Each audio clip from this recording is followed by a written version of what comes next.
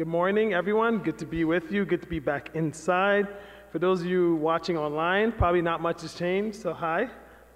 This morning we're going to be going to a new series on Jonah, but just thinking about the words of the psalmist, in Psalm 25 it writes, "Show me your ways, Lord, teach me your paths, guide me in your truth and teach me. For you are God, my Savior, and my hope is in you all day long. Remember, Lord, your great mercy and love, for they are from old." This morning we're going to be starting a new series on the book of Jonah. And kind of as I've been preparing and reading through the last several weeks on this book, one of the things that jumped out to me about Jonah is that this is really a story of God's mercy. So this psalmist who's calling us to ask the Lord to show us the ways and to teach us God's paths and to guide us and teach us in truth. And then I love that ending line, "Remember, Lord, your great mercy and love, for they are from old." And that's really the summary of the story of Jonah. Now, what's tricky for some of us is that, for those of us who grew up in church, we've heard this story before. For those of us who, actually read our Bibles and go through Scripture, this is a story that we're very, very familiar with. It's even a story that, it's very fond in our memories. For me, when I think of Jonah, I think of VBS as a kid, right? And I think of, grandparents and Sunday school teachers telling me this story about the big fish, right? Jonah and the big fish. But what's interesting about this book of Jonah, though, is that a lot of us, right, get a very sanitized version of this book. And the sanitized version basically goes like this, God kind of called Jonah to do stuff. He didn't really do it, but then he did it, and everyone's saved. But when you go back and you read through the book of Jonah, you realize that, upon second look, it's a little bit more complicated than that, right? One of the things I said in our video blog that went out this week was that, I got a chance a couple months ago to go back home to Philly and to revisit the block where I grew up on. And upon first look, this was the biggest block, right? My house was the biggest house, all that stuff. But when you go back for this second look, I realized that, it's Philadelphia, right? So it's a one-way street, but we park on both sides, It's just that's what we do. And I remember sitting there looking at my street, and I was like, how in the world did our parents let us play football out here and baseball? This is not safe, And then I looked at the house I grew up in, and it was fascinating because, one of the things that was a blessing in our house is that we'd have family come from Liberia or come from other parts of Africa. They stayed with us for a little bit. And I looked at this house, which in my head was so big, and I was like, how do we make it here with one bathroom? This is wild, right? So upon second look, we see things that maybe a little bit more differently, but I would argue sometimes we see it even more clearly. And when we do the second look at Jonah, we realize that, it might be fond and friendly memories, but the unsanitized view of Jonah shows that it's a little bit complicated, right? We meet Jonah, we kind of see him as a prophet, a man of God, but then when you look at him the second time, you're like, well, Jonah might be a little mean, a little nasty. When you look at Jonah, you realize that, what we're seeing here isn't necessarily what we like. And if you look even more deeper at Jonah, you start to recognize oh my goodness, what is being said here? Because if this is a person of God, and they look like this, oh my goodness, what is being said about us who are supposed to be following God? Is this how the world sees us? Is this how God sees us? Is Jonah not just a reflection of this story we learned in Sunday school, but is it a reflection of us? Now, to give you a little bit of, breathing code, when you go to Old Testament, there's a little cheat code I want to give you in the Old Testament. It's in the New Testament too, but especially in the Old Testament. Whatever you read in the Old Testament, this is the cheat code. You ready for this? God is the hero of the story, right? If you start there, everything else makes sense. If you try to make David and Goliath about David, you get lost, right? If you try to make Jonah about Jonah, you get lost. But God is the hero of the story.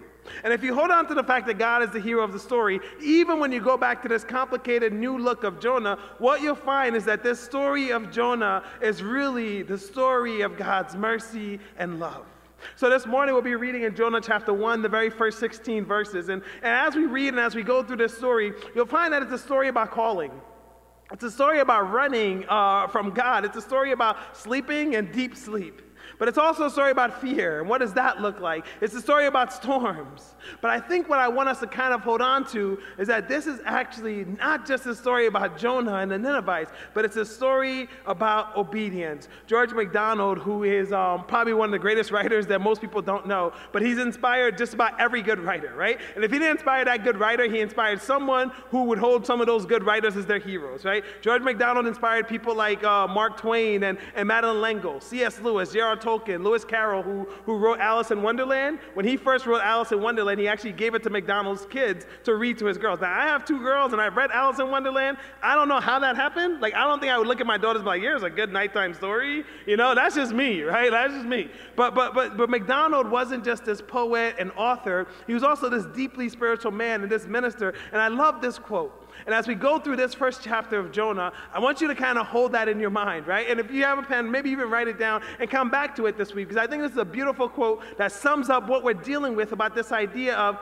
obedience and following God. And MacDonald just is a very plain quote. He says this: I find that doing the will of God leaves me no time for disputing about his plans. I find that doing the will of God leaves me no time for disputing about his plans. I want you to hold that in the framework of your mind, right? As we now go to Jonah chapter 1, starting at verse 1. The word of the Lord came to Jonah, son of Amittai. Go to the great city of Nineveh and preach against it, because his wickedness has come up before me. But Jonah ran away from the Lord and headed for Tarshish. He went down to Joppa, where he found a ship bound for that port. After paying the fare, he went aboard and sailed for Tarshish to flee from the Lord. Then the Lord sent a great wind on the sea, and such a violent storm arose that the ship threatened to break up. All the sailors were afraid, and each cried out to his own God, and they threw the cargo into the sea to lighten the ship. But Jonah had gone below deck, where he lay down and fell into a deep sleep. The captain went to him and said, "How can you sleep? Get up and call on your God. Maybe he will take notice of us so that we will not perish." Then the sailors said to each other, "Come, let us cast lots to find out who is responsible for this calamity." They cast lots, and the lot fell on Jonah. So they asked him, "Tell us, who is responsible for making all this trouble for us? What kind of work do you do? Where do you come from? What is your country? From what people are you?" He answered, "I am a Hebrew, and I worship the Lord, the God of heaven, who made the sea and the dry land." This terrified them, and they asked, "What have you done?" They knew he was running away from the Lord because he had already told them so. The sea was getting rougher and rougher, so they asked him, "What should we do to make the sea calm down for us?" "Pick me up and throw me into the sea," he replied, "and it will become calm. I know that it is my fault that this great storm has come upon you." Instead, the men did their best to row back to land, but they could not, for the sea grew even wilder than before. Then they cried out to the Lord, "Please, Lord, do not let us die for taking this man's life. Do not hold us accountable for killing an innocent man, for you, Lord, have done as you please." Then they took Jonah and threw him overboard, and the raging sea grew calm. At this, the men greatly feared the Lord, and they offered a sacrifice to the Lord and made vows to him. Let's pray together. Our Father God, we thank you so much that we have you. We thank you for this chance to gather today. We thank you for this chance to learn from you. We thank you for your Holy Spirit's presence already in the room. Lord Jesus, we thank you that as you we follow, as you we call our Lord and Savior, and we pray now that our lives may show that you are indeed our Lord and Savior. So, Father, we pray that you show us your ways. Lord Jesus, we pray that you teach us your paths. And Holy Spirit, we pray that you ask us and you lead us and you guide us so that we can obey. That you transform us into the image of Jesus Christ. That you transform us into who God desires us to be. That you use us to go into this world, not as disobedient sisters and daughters or sons and daughters, not as disobedient people, but as people who reflect you. And God, we thank you that your love and mercy is afforded to us. But we pray now that you help us know that in obedience, in going to our world, in listening and in following you, your love and mercy would be available and made available through us to our world as well. In your holy and precious name we pray. Amen. One of the things that's beautiful about the book of Jonah is that it's very different from some of the other prophets. A lot of the prophets, as you read them, they're sermons. You know, they're either a compiled list of sermons, you know, which I think is a little bit terrifying. Like sometimes I listen to myself on the internet, I'm like, ooh, what's going on there, you know? But like they're compiled lists of sermons that like last thousands of years, right? Which is terrifying to me, but it's scripture, you know? But the other thing about Jonah that's very different, though, is that this isn't a compiled list of sermons. This isn't even like God gave him a great prophecy, and then he goes out and writes out the prophecy. What Jonah is a story that actually happens to Jonah. And that makes it a little bit complicated because when we come to Jonah, we realize that it's not just words of the prophet or words from the Lord, but it's a story. And this story is a little bit different. In fact, a lot of people who study English and study language, when they read the story of Jonah, they understand it as satire, right? They understand it as like there's a lot of different meanings going on, what's happening. There's just things aren't as they should be, and there's a lot of stuff that represents stuff. And so for some of us, we're just like, okay, English majors, like, I get it, satire, right? Now, for others of us who maybe are fans of C.S. Lewis and Tolkien, right, they need to understand, or it's helpful to understand that Jonah is really a myth, right? Now, hold that for a second, because some of you are like, myth, that means it's false. No. The original idea of myth was, again, I'm going to tell you a story that's going to have a lot of characters that aren't familiar to you. It's going to have a lot of representation, but it's going to point you towards the truth. I'm going to tell you a story with a lot of things that you maybe understand that's going to have a deeper meaning, a deeper truth, right? Now, for those of you who don't like that, you'll just settle on this one. It's a parable. Right? What's a parable? It's an earthly story with a heavenly meaning. Meaning that in the story of Jonah, it's not just what happens to him, but in this story, you will see things that just aren't as they should be. You will see God trying to push through this great truth for us to understand, and you will see a lot of things that just doesn't ordinarily make sense. And that's before we even get to the big fish, right? So what you have in this story, for example, is that, Nineveh is the center of the story, not Jerusalem. Think about that for a second. This is God's people, and what Jonah is sent is not to go to the city of God, the city of David, not to go where they believed that the God dwelled, right? But to go to Nineveh. Where was Nineveh? Nineveh was in Assyria. Who were the Assyrians? They were rivals, who were an ascending world power, who were enemies of ancient Israel, right? So God doesn't even center the story on Jerusalem, but Nineveh. Also, you have a prophet. Now, what do you call these prophets? There were men and women who followed God, right? There were men and women who God gave a vision and they obeyed. But here in the story of Jonah, we have a prophet who what? Disobeys God and does it consistently, right? You'll see it in chapter 1, but you also see it in 2, 3, and 4 in different ways, right? But you have a prophet who's supposed to be following God who consistently disobeys God.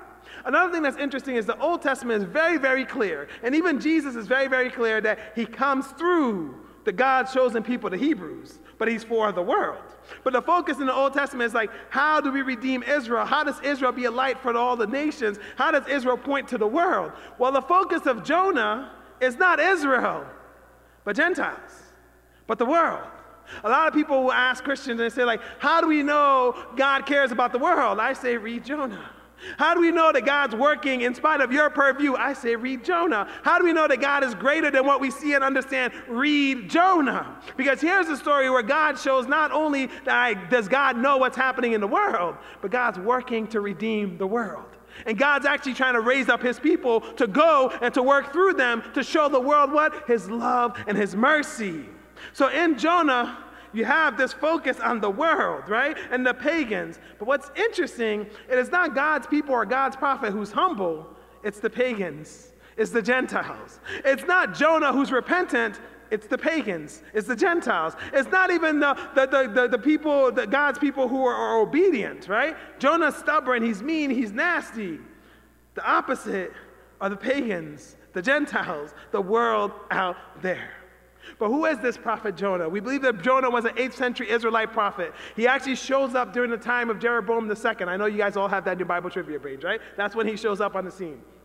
But what's interesting about Jonah, and what I think actually helps us understand this book and the totality of this book, is to figure out where he shows up. And when he shows up in 2 Kings 14, like I said, during the reign of Jeroboam II.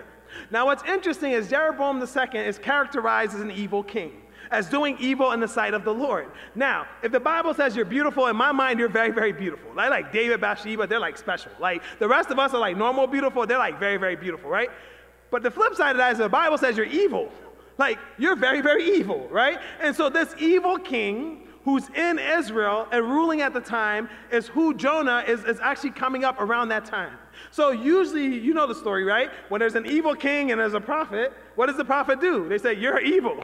You're not doing God's will. Why are you pulling people away from God? But guess what Jonah does to Jeroboam? He goes before Jeroboam and he actually prophesies in Jeroboam's favor. He looks at Jeroboam and he says, listen, God has told me there's a battle coming and you're going to win and you're going to regain all our land that we lost in northern Israel. You're going to do everything. Because Jonah was a prophet who loved peace, who loved comfort, who loved stability, and who loved Israel. And so instead of just doing God's work, he wanted his peace, his comfort, his stability. He wanted his God not to be about the world, but about Israel. So when he has a prophet, that's what he wants to do. He's like, listen, Jeroboam, We're going to ignore that you're evil and you're terrible, but God's going to bless you. And that's where Jonah starts. Now, why this gets tricky is because a contemporary of Jonah was a prophet by the name of Amos. Amos is the exact opposite. He wasn't born into a prophetic family. He didn't even have this as a job. In fact, we think, you know how I said it's a compiled list of sermons? We think Amos went on a mission trip. Like he went on a mission trip, dropped the mic and then left. Like he went back to shepherding, right? Like that's what he did. But the interesting thing about Amos is he hears about Jonah's prophecy and he looks around Israel and he says, wow, look at us. We like our peace. We like our comfort. We like our stability. We like that we're doing good. We like that we're different from the rest of the world. In fact, we even like the fact that the rest of the world doesn't really touch us. We ignore the fact that we live in a country that's built on the backs of the poor. We ignore the fact that we live in a country where, the least of these are who get left behind. We forget the fact that we live in a country that was built on slavery. We forget the fact that the rich keep getting richer and the poor keep getting poorer. We forget the fact that we are too comfortable. Now, you may think he's talking about America, but he's not. He's actually talking about Israel. But if you think it's talking about America, maybe that'll wake you up, right? But Jonah likes the comfort of Israel. And Amos looks at it, and Amos says, you know what? When I see you living in a country that makes its back off the poor, when I see you living in a country where the rich keep getting richer and the poor keep getting poorer, when I see you working for systems that keep separating people, when I see you putting yourself first and your comfort and your stability, God's justice is against you. So Amos, the mission trip guy, shows up and says, Jonah, I get what you said and God's going to bless and all that, right? But there's a day coming where if you don't stand on the side of the oppressed, where if you don't stand on the side of the poor, where if you don't fight for the least of these, God's justice is against you. And what's fascinating to me is that Amos makes this prophecy. And when he makes this prophecy, he goes before Jeroboam, and Jeroboam had his own special priest, which is interesting to think about. See, the Bible seems to have this wild idea that faith and politics shouldn't mix. Right? And I'm not saying that your faith shouldn't inform your politics, but your faith should not submit to your politics. It's a weird idea, I know. Like the Bible seems to think that you should make Jesus Lord, right? And not your political party or whatever leader you like. And the Bible's just wild. It's wild, right? You should actually, when Jesus says love your enemies, you should be like, wow, I need to love people, right? The Bible has wild ideas. I know, it's just wild, right? But when they mix politics, and they because the thing is, when you mix politics with faith, politics always wins, right? And so what had happened is Jeroboam didn't want people going to Jerusalem, so he actually built them a calf so they would worship a golden calf. And he set up his own prophet, and this prophet goes to Jonah and be like, Jonah, I like your prophecy, but Amos, why are you causing trouble? But the thing about causing trouble is that Amos just simply obeyed God. So while Amos is this obedient servant, Jonah is not. And furthermore, Amos makes this obedient work, and he speaks up about how God's justice is against them, and it doesn't even happen or come in his lifetime, right? Because at this time, Israel knows relative peace with Assyria. Assyria was an enemy, yes, but at that time they weren't fighting, they had relative peace, everything was cool. Yet Amos trusted what God called him to do, and he did it. And I think that's a core component of understanding this book of Jonah. Are we willing to trust what God has called us to do? And are we willing to do it, even if we don't see the fruit in our lifetime? Amos didn't live 100 years more or 200 years more to see his prophecies come true, but he was obedient and followed God's word. So Jonah shows up. And in this story, it starts off regular like every other, command, right? The word of the Lord came to Jonah, son of Amittai, go to the great city of Nineveh and preach against it, because its wickedness has come before me. Nothing new in that passage, right? God has a prophet, God has a work to do for the prophet, and God calls the prophet to actually go and do something. That is all very normal. God makes this command that Jonah, I need you to go to Nineveh. When we ask, does God know what's happening in the world, and does God see the suffering of the world? Read the book of Jonah. God literally says, I have seen their wickedness, and it's come up before me. And I think it's interesting that when God sees the wickedness of the world, God doesn't fret like we fret. God doesn't fear like we fear. God doesn't complain like we complain. God actually says, my people, I need you to go there. I think we got to sit with that for a second, because it's so easy for us to say the world is dark. The world is not as it should be. Everything's messed up. And God's answer is always like, well, I need you to go. Because if it's dark, you're the light. If it's broken, you can fix it. If you're scared, trust in me, because I've overcome the world. So God looks at the darkness of Nineveh, and his solution is to send his people. So maybe that should reorder our thinking when we see darkness in this world. Because just maybe our God is saying, when you see that darkness, I need you to go and be the light. So the prophecy or the call for Jonah is very, very normal that God will call his people to go into that darkness and to preach the gospel or to reveal who God is. But Jonah's disobedience is so intentional, and it's so ugly, and it's so us. Right? Because what happens is this trip from where he was in Israel to go to Nineveh was actually a long trip over land. But Jonah's going to do everything opposite, right? So it's supposed to be a long trip over land. Jonah's going to go not by land, but overseas, right? And for those of you English major, you'll like that because it's a double entendre there. Overseas, like he didn't get it from land to the sea. But then he also went to another country, so overseas. You'll get it later. But that's what he does, right? It's a long land trip, but he chooses to go overseas. Furthermore, God calls Jonah to go east to Nineveh. He chooses to go west, as far opposite as he could. In fact, a lot of theologians and scholars debate on where he was going, where this Tarshish was. Some people believe it's in Spain. Some people believe it's in Carthage in Africa. No one really knows. But all we know is that he was supposed to go east, and he went as far west as he could go. All we know is that it was supposed to be a long trip over land, right? And he was literally supposed to go over land, so he chose to go over sea. All we know that is he was supposed to go up, and he chose to go down. But what's interesting here is we don't know why Jonah chooses to run. Now, we can say that the Assyrian Empire was ascending. We can say that, Nineveh was the capital of Assyria. It was Israel's bitter enemy. We can say that they were rivals. What I think is fascinating, at least to me, is that Assyria eventually takes over Israel.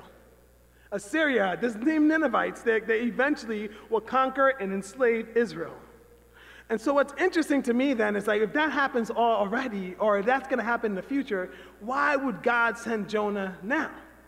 Now we can say, well, he wants to save people. That's what God is. But I think there's a deeper meaning. And I think the deeper meaning is simply this. When God sends us into the world, when God sends us into the darkness, God counts you as a preventative measure to destruction. When Jesus says you are the salt of the earth, it doesn't just mean you sprinkle like Salt Bae, right? It doesn't mean you just sprinkle it and you give it a little taste, right? But what is salt? Salt is a preventative as well, to keep it from decay. And I think God knows destruction is coming unless his people are willing to be obedient and to stop that destruction. God knows that darkness breeds more darkness unless you have light. God knows that brokenness or hurt people unless we're willing to love people. And I think why God sends him to Nineveh is because he knows this ascending world power, this ascending glory hounds, this military might, you could call it America, but I'm going to call it Syria. He knows that they don't represent who God is, and he wants his people to shine there. So he sends Jonah to Assyria, and he sends him to Nineveh, and Jonah chooses to run. Is he afraid? Does he just not like the Ninevites, We don't know yet. But what we know for sure is that he runs from God. That God says go, and he goes the opposite. God says go up, he goes down to Joppa. And when he gets to Joppa, he pays the fare. The word for fare in the Hebrew, it connotates a big spend, right? It's not just like he pays his way on. There's a connotation here that he either bought his own boat, or he paid for the entire crew, or at the very least, he got VIP status, right? What you kind of see in the story that when there's a whole storm going on, he's allowed to sleep, right? So he pays enough money. And I think it's interesting that God says go this way, he goes this way. God says go this way, he goes this way. God says go here, he goes there, right? And not only does he go there, but he's willing to pay his own money to be comfortable, which is a challenge for us. We're willing, or what are we willing to do to be comfortable? What are we willing to do to be safe? What are we willing to do to not listen to the call that God puts in our lives? What are we willing to do to think about me and mine instead of the world that God sends us to? But Jonah goes down to Joppa. He pays his fare. And I think this is beautiful. God called Jonah. When we were talking about Paul going through the book of Acts, we said Paul is the apostle to the Gentiles. And I love that Paul took that mission, right? He took it like, this is what God called me to do. I'm going to go do it. God calls Jonah to be a prophet to the Gentiles. Jonah says no. Jonah flees. Jonah runs away. But guess what happens the first time we hear Jonah speak? He's being a prophet to the Gentiles. And there's this fascinating thing going on here where I think God wants to work through all of us, but we can disobey. We cannot listen. And here's the thing. Even when we disobey and don't listen, God can work in spite of you. But I think the difference is God doesn't want that. God wants to work through you, not in spite of you.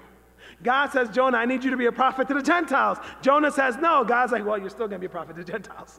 Right? And that's what happens. But we're going to get to that later. So what happens is he boards the ship. And as he boards the ship, he's on board with a bunch of Gentiles who he's supposed to go speak to, but he's running away from God. And so God sends a wind, and a great wind blows up, and there's a storm coming. And what's interesting here is that the sailors start crying out to their gods. And you have to make a word about this because these sailors had a different relationship with faith and religion. For them, when they cry out to their gods, this wasn't a personal God. This wasn't a God they knew. This was a God they looked around and was like, somebody's angry, you know? Their relationship with their God is, how do I just appease this mad person up there? How do I do anything to just get through the day, right? This wasn't a relationship about love and mercy and forgiveness. They were just trying to figure out, who did we anger? You know, who didn't we pay enough money to? What's going on here?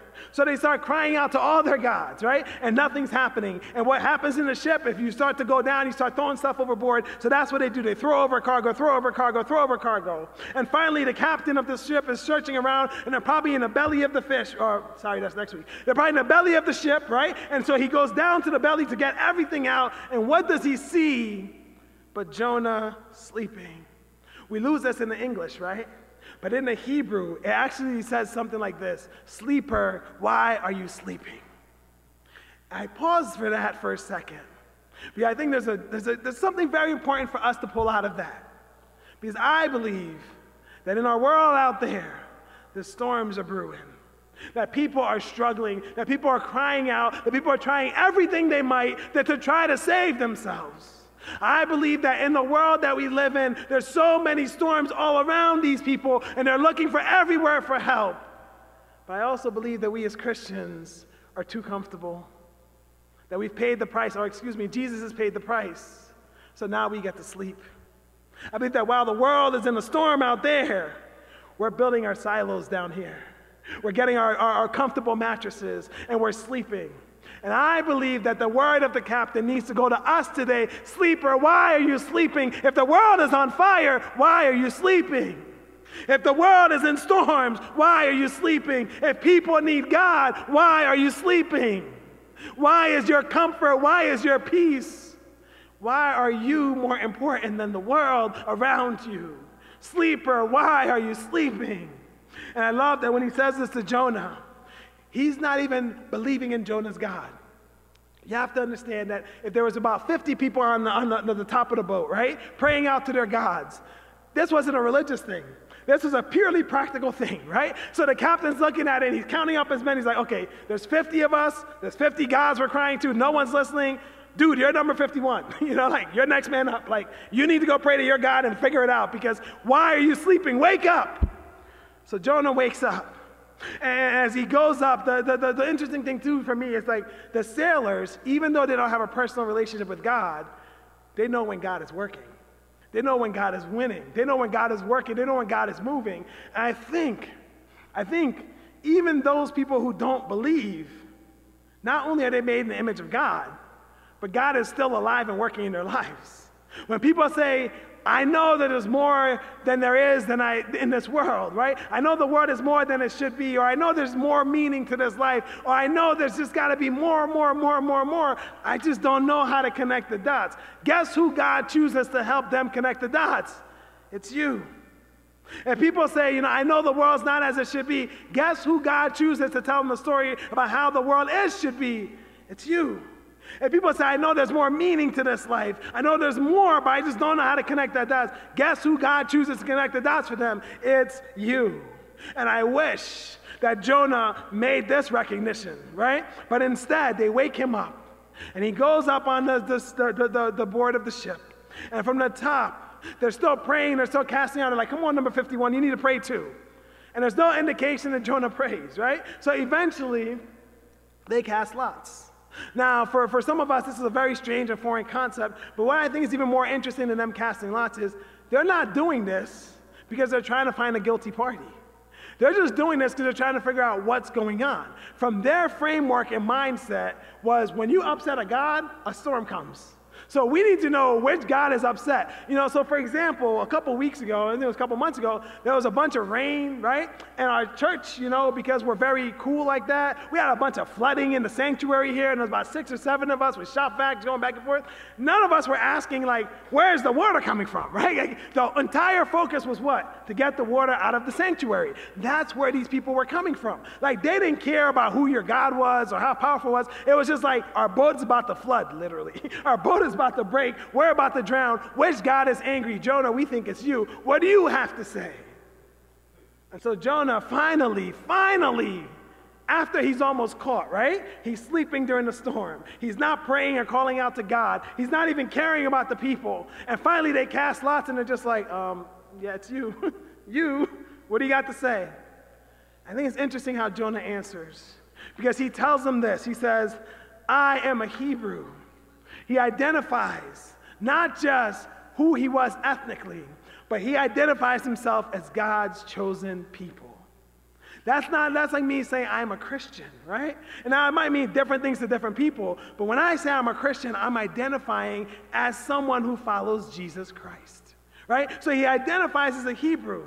But even more important than that, in a culture that had all these different gods, he says, and I worship and follow Yahweh. Uses the personal name of God. So in a religion, in a place, in a culture that doesn't have personal gods, he uses the personal name of God. So he looks at these people who are looking for answers. He says, I worship the God of this universe. I worship the God of all history. I worship the God of the past, the present, the future. I worship the God who made the heavens. I worship the God who made all the lands and all the seas. And at some point as a little kid, I want to be like Jonah. If you worship the God who made the seas, see where I'm going with this? If you worship the God who made the seas, can you really run from him on the sea? So Jonah is able to make this confession about who God is. He's not even doing it to save the people. He's simply doing it to say, I worship the God of all things. That's the God I worship. And what's interesting is the people's response is terror. And I want you to understand, they're not terrified of God, even though they're in the middle of a storm that God sent. You know what they're terrified of? They're terrified of the man of God. I think we got to sit with that. Because as messed up as our world might seem, people aren't terrified of a God who might be in control. They might like that, actually. People aren't terrified by a God who's actually working and moving. They might like that, actually. People are terrified by we as Christians who keep falling short, who keep failing our God, and who keep failing them. And the reason they're terrified is because they knew when Jonah came aboard the ship, what did he tell them? He told them that he was running away from the Lord. He told them that he was running away from the Lord. So they say, wait, your God's the God of all history? The past, present, the future? Your God is literally the one you know personally? He made the heavens, the land, and the sea, and you're running from him? What have you done? Because they already knew that Jonah was running. And then something fascinating happens here. Jonah steps up finally, right? He's just like, you know what? What can you do? Throw me aboard, right? Throw me overboard, the storm will calm. And then when you first read this, right, you want to say, this is brave, right? You want to say at first glance, look at Jonah being brave, right? There's a whole storm, and he just wants to be thrown out there. But that's just the first glance. Because upon second glance, you'll say, well, if your God's the God of the seas, you can pray to him and ask him to intervene. At second glance, you'll say, if your God's the God of the universe, the God of Hebrews and Gentiles, you can pray and say, God, please come help us. Upon second glance, you'll realize that, I can call out to God, these 50 people have been trying to call out and failing, I can call out to God to intervene.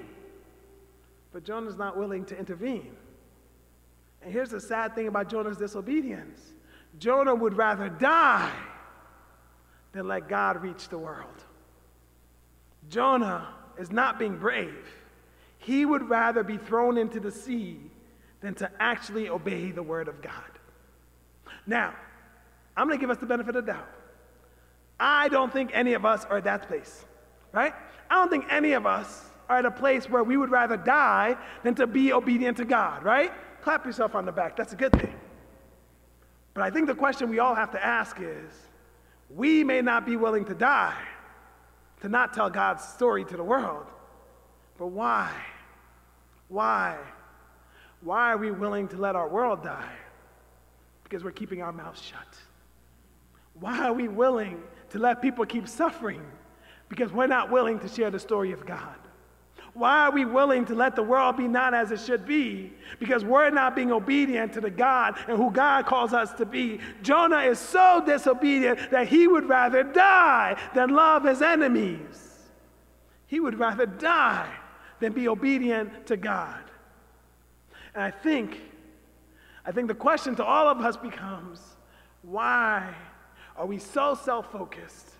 Why are we so about me and mine? Why do we see the darkness? Do we see the brokenness? Do we see the struggles? Do we see the storms? And we are okay with our world dying instead of telling them who our God is.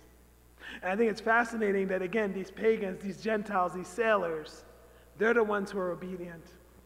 And even when Jonah tries to be brave, right? He says, throw me overboard, right? They're not willing to do it.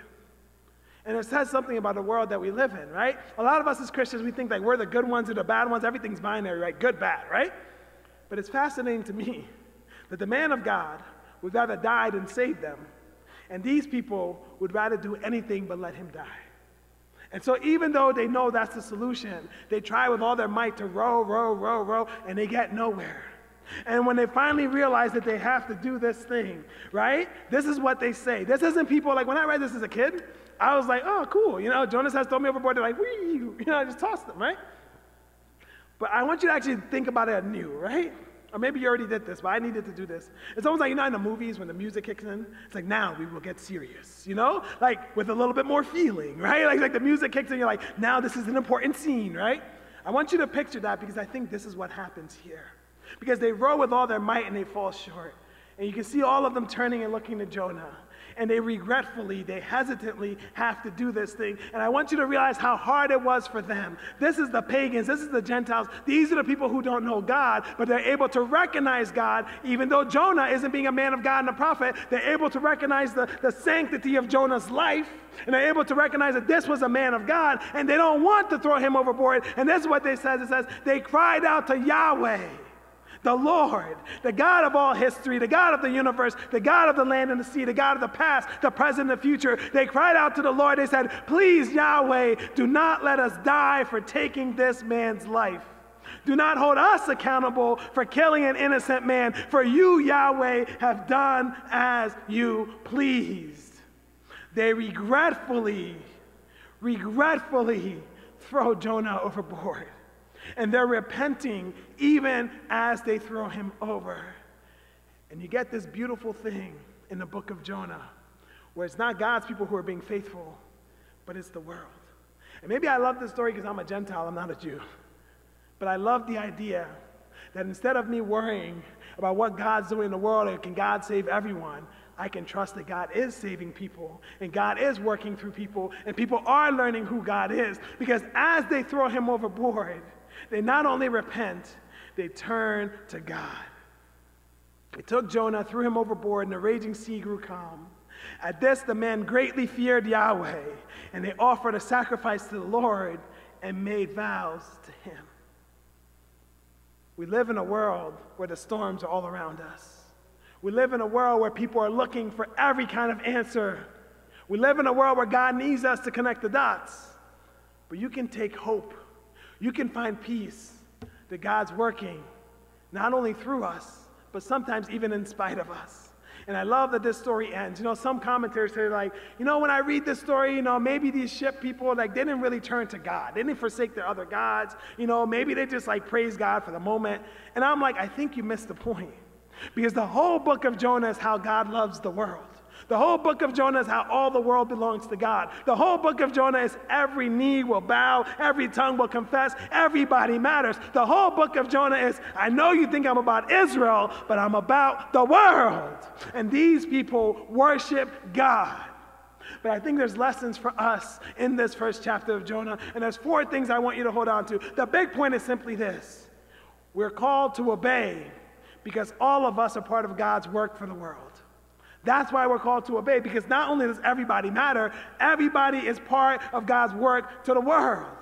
How do we know that, or how do we keep doing that? How do we keep being obedient and faithful? 4 ways. The first one is simply this. When God tells you to go, go. When God tells you to go, go. Now, for some people, this might mean God has some burden on your heart, and he's opened doors, and he's pushing you through. He says, my daughter, this is what I want you to be doing. My son, this is what I want you to be doing. For some of you, it might be that. But here's something that's interesting. When Matthew sums up Jesus' Great Commission, Jesus is sending into the world. Another word the English betrays us, right? Because in that we read, go and make disciples, baptizing them in the name of the Father, the Son, and the Holy Spirit, teaching them everything I've taught you, right? That's what we read in English, go. But you know what it says in the Greek? If you understand the tenses and all that, it says, having already been sent. Jesus isn't telling you to go. Jesus expects you to already have gone. Jesus isn't saying, hey, go and make disciples. Jesus is saying, I've already sent you. Are you making disciples? And that changes things, because when God says go, have you gone because you've already been sent. And if you've already been sent, are you making disciples? Because here's the truth, we're either making disciples of Jesus or making disciples of ourselves. Choose this day who you will serve.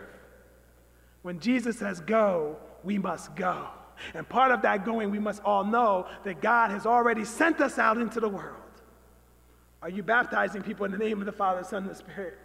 Are you teaching your world everything that God has taught you? Are you shining your light in the darkness? Are you complaining about the world not being as it should be? Or are you actually working to make it better? Are you complaining about all the injustices you face because you're an American Christian? Or are you recognizing that there's Christians in the world who to say the name of Jesus Christ means certain death? Right? For some of us, it's a bad Facebook post that upsets our day. For other people, just saying the name of Jesus means they might die. Jesus has already sent you. What are you doing now that you've been sent?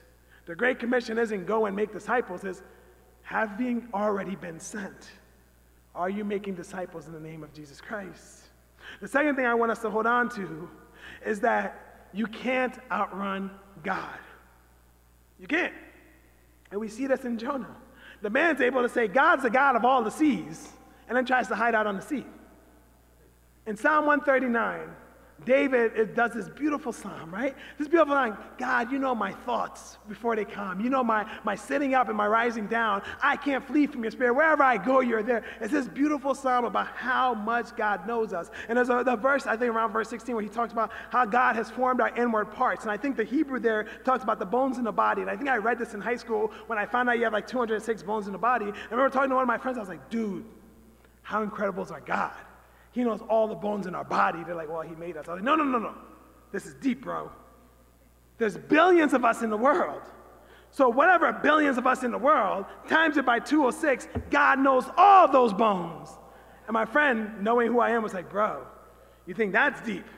Now I want you to think about all the people who've ever lived. And I was like, whoa, that's amazing, right? And then we had another friend who was just like, bro, y'all think that's deep. Now I think about all the people who've yet to live. I'm like, oh my gosh. Our God is amazing. But there's always one in the group. There's always one in the group. And the third person was like, y'all think that's amazing. I want you to think about the hairs on your head. And we're all like, my goodness gracious. God perfectly knows us. We can't outrun God, right? And I think I love about Psalm 139 is David cracks me up. That psalm is beautiful about how God perfectly knows us. God knows everything. And then towards the end, he's just like, but God, there's people who hate you and they're your enemies. I want to strike them down, right? And remember, the Psalms are like praise and worship songs, right? Imagine coming to church, it's like, God knows me. God loves me. God's always there. I want to kill his enemies. Like, wait, what? How do we get here, David, right? But at the end of that psalm, David says one of the most beautiful prayers in all of Scripture. He says this, right? Lord, search me and know me. See if there's any wicked way in me and lead me in the way of the everlasting. Because sisters and brothers, we can't outrun God. But Jonah proves to us that we can disobey God. You can't outrun God, but you can disobey God. And that's why it's important for us to not know that God knows us perfectly, that God's always there. It's important for us to know and hold on to the fact that we can choose to disobey God. Which is why our prayer must be like David. God, I thank you for knowing me perfectly. God, I thank you for always being there. God, I thank you that I can't outrun you. But God, if there's wicked ways in me, I need you to purge me and transform me and take me out of that way and lead me in the way of the everlasting. Because God wants to use you to bring salvation to this world.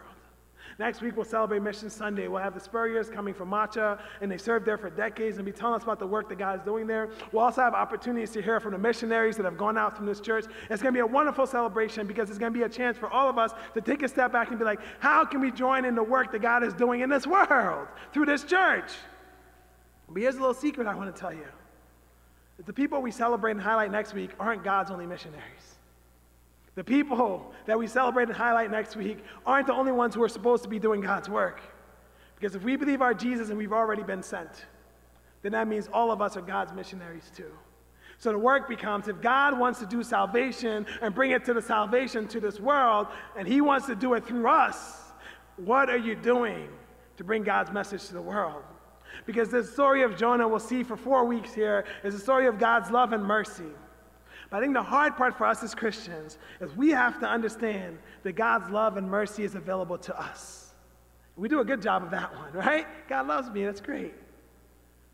But the push here is that God's love and mercy is not just available to you, but it has to be available through you. You're the instrument. You're the vessel. You're the ambassador. You're the one God has chosen to go to your world and show them who God is. Because you might have a best friend, and you can tell that best friend God loves them. And that's going to be way more than me saying God loves them, because I don't have the history, I don't have the relationship, I don't have the connection, I don't even have the in. If I walk to them and say God loves them, they might think I'm a little wacko, to be honest, right? Who is this random person telling me that? You're not the random person. Only you can go to your world. And if you've already been sent, what are you doing? What are you doing? Because the story of Jonah is centered on one of my favorite words, probably my favorite word in all the Bible, and this word hesed. And we'll get to it in a couple weeks. But when Jonah says God's mercy, he's looking at it, and he actually gets mad at God for this. He's like, God, I don't like that you're compassionate, you're merciful. I don't like that you love your enemies. I don't like that you work together for good for everyone. I don't like that you put others first. I don't like that you're for the world. I only want you to be for me. So the work for all of us is, when God tells us to go, are we willing to go? And if we've already been sent, what are we doing that we're sent? It's good to know we can't outrun God, but we must be reminded that we can disobey God, which is why we have to say, God, search me and know me. Take the wicked ways out of me and lead me in the way of the everlasting. Because God wants to use us to bring salvation to the world. And just like we say Jonah is a story of God's love and mercy, we need to realize that we are stories of God's love and mercy too. God has given that to you so he can work through you to go into your world. I'd like to invite up the worship team. We're going to end with singing a song called Reckless Love. And the thing I love about this song is it's very biblical to me, to be honest, because a lot of times in Scripture, we read stuff in English and we lose, right? We lose the author's original meaning because there's just so much in there. In our English context, when we hear reckless, right? We think of someone who's careless. We think of someone who doesn't think. We think of someone who's just haphazardly jumping into something. But I think we miss the point that the author's driving at. And when you sing this song in Spanish, I think when you put it in a different language, I think the Spanish writer actually gets the point of the song. Because in Spanish, they interpret reckless love as amor sin condición, right? Which is love without conditions. Love without limit. So this song isn't saying God recklessly loves me, right? Like God just doesn't think about anything, he just whatever, right? This song is saying God loves me without limit. God loves me without condition. God loves me perfect with his hesed love. And so as we sing this reckless love, may we be reminded that God loves us without condition, but God also loves our world without condition. And God has chosen you to show that love to his world. Amen? Let's stand and sing together. Any pastors in the room, I want to ask you to please come up. We'd love to pray for you for anything going on. If you have stuff that you need prayer for, we'd love to pray for you. If there's something you want to respond to this service, we'd love to pray for that as well. Let's stand and sing together about God's perfect love for us.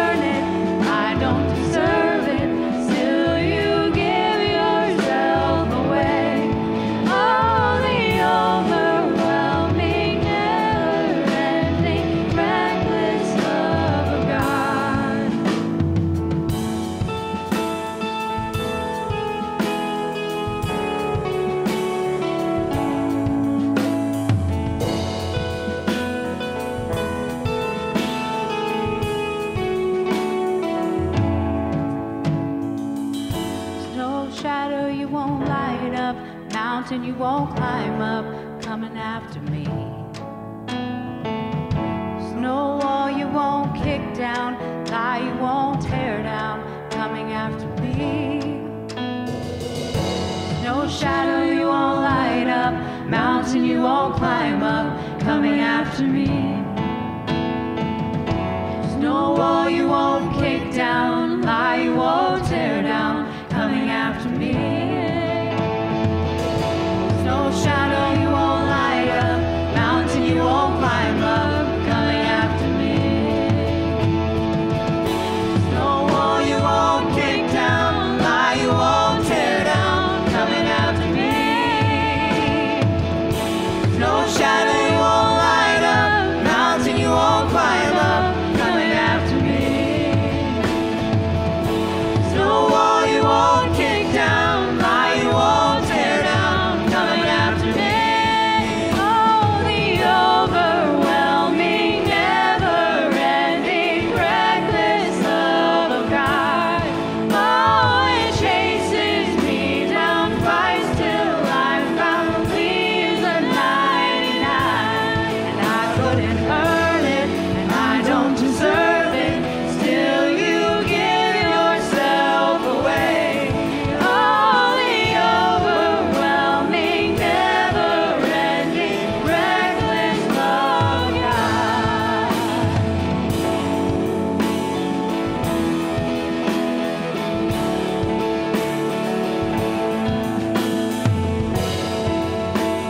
One of the, I don't know if you can hear me. I feel like I always lose my voice. There you go, there I am.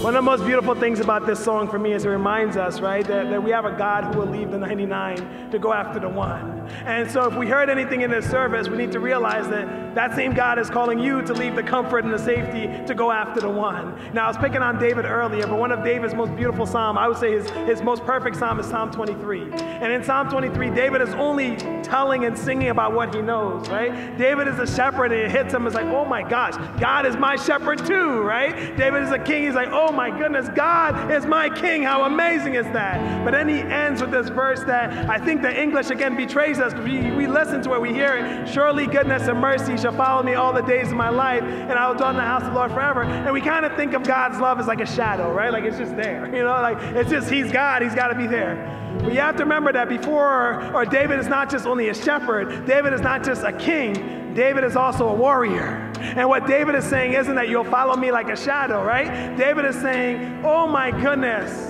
my God, my warrior, you will chase me down until I'm captured. And I love that because God's mercy is, he's talking about the hesed, the idea that God's going to work for your good, the idea that God is on your side, the idea that God's for the world. He's going to chase you down until you're captured. So as we go out this week, may we be reminded that God not only will chase us down until we're captured, but God's going to do that with our world too. And God's going to do that with the people in our lives too. So are we willing to let God, love, and mercy not only come to us, but come through us?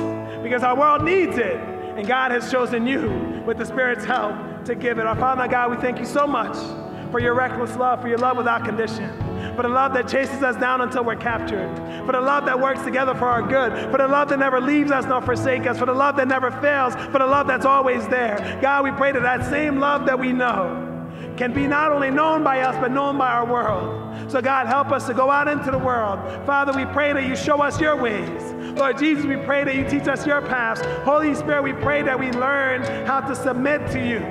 Lord, as you transform us into the image of Jesus Christ, help us to be obedient, not only to take up our cross and follow you, but help us to be obedient so that you work not only to us, but through us. So Lord, we thank you that we can't outrun you. We ask for forgiveness for our disobedience to you. We ask for help as we go into the world. Lord, help us to wake up from our stupor, our deep sleep. Help us to not only see the storms and see the darkness, but help us to be willing to stand on behalf of your people. Help us to be willing to be light in every darkness. God, we thank you for your deep, deep love for us. But we thank you and we're humbled that you have chosen us to show the world your love too. So Lord, just like you chased us down and captured us, we pray that we can submit to the Spirit, keep our eyes on the Son, and hold on to the embrace of the Father as we go into our world and show them what your love looks like too. In your holy and precious name we pray. Amen. God bless you all. Have a great week.